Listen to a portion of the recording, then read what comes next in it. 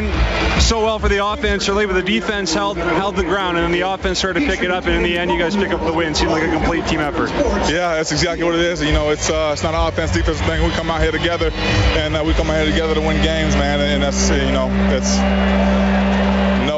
no sort of exhortation, no sort of finger pointing, none of that. It's just, you know, we're going to do our part for the whole game, and you know, sooner or later they're going to do theirs, and it's going to be games where it's flipped, and, you know, we just stay fighting, just keep swinging. For yourself, filling in for J.C. Sherritt, your first CFL start, and how do you think it went for you? I mean, you guys took the win, you led the team in defensive tackles, safe to say, did your job.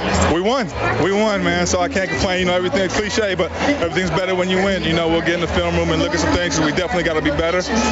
You know, especially myself, I got some things to improve on, but going to bye week and get a little bit of work done there and come back, and we'll just keep getting better every week. Thanks, Corey. Yep, no problem. Thank you. Guys, back to you.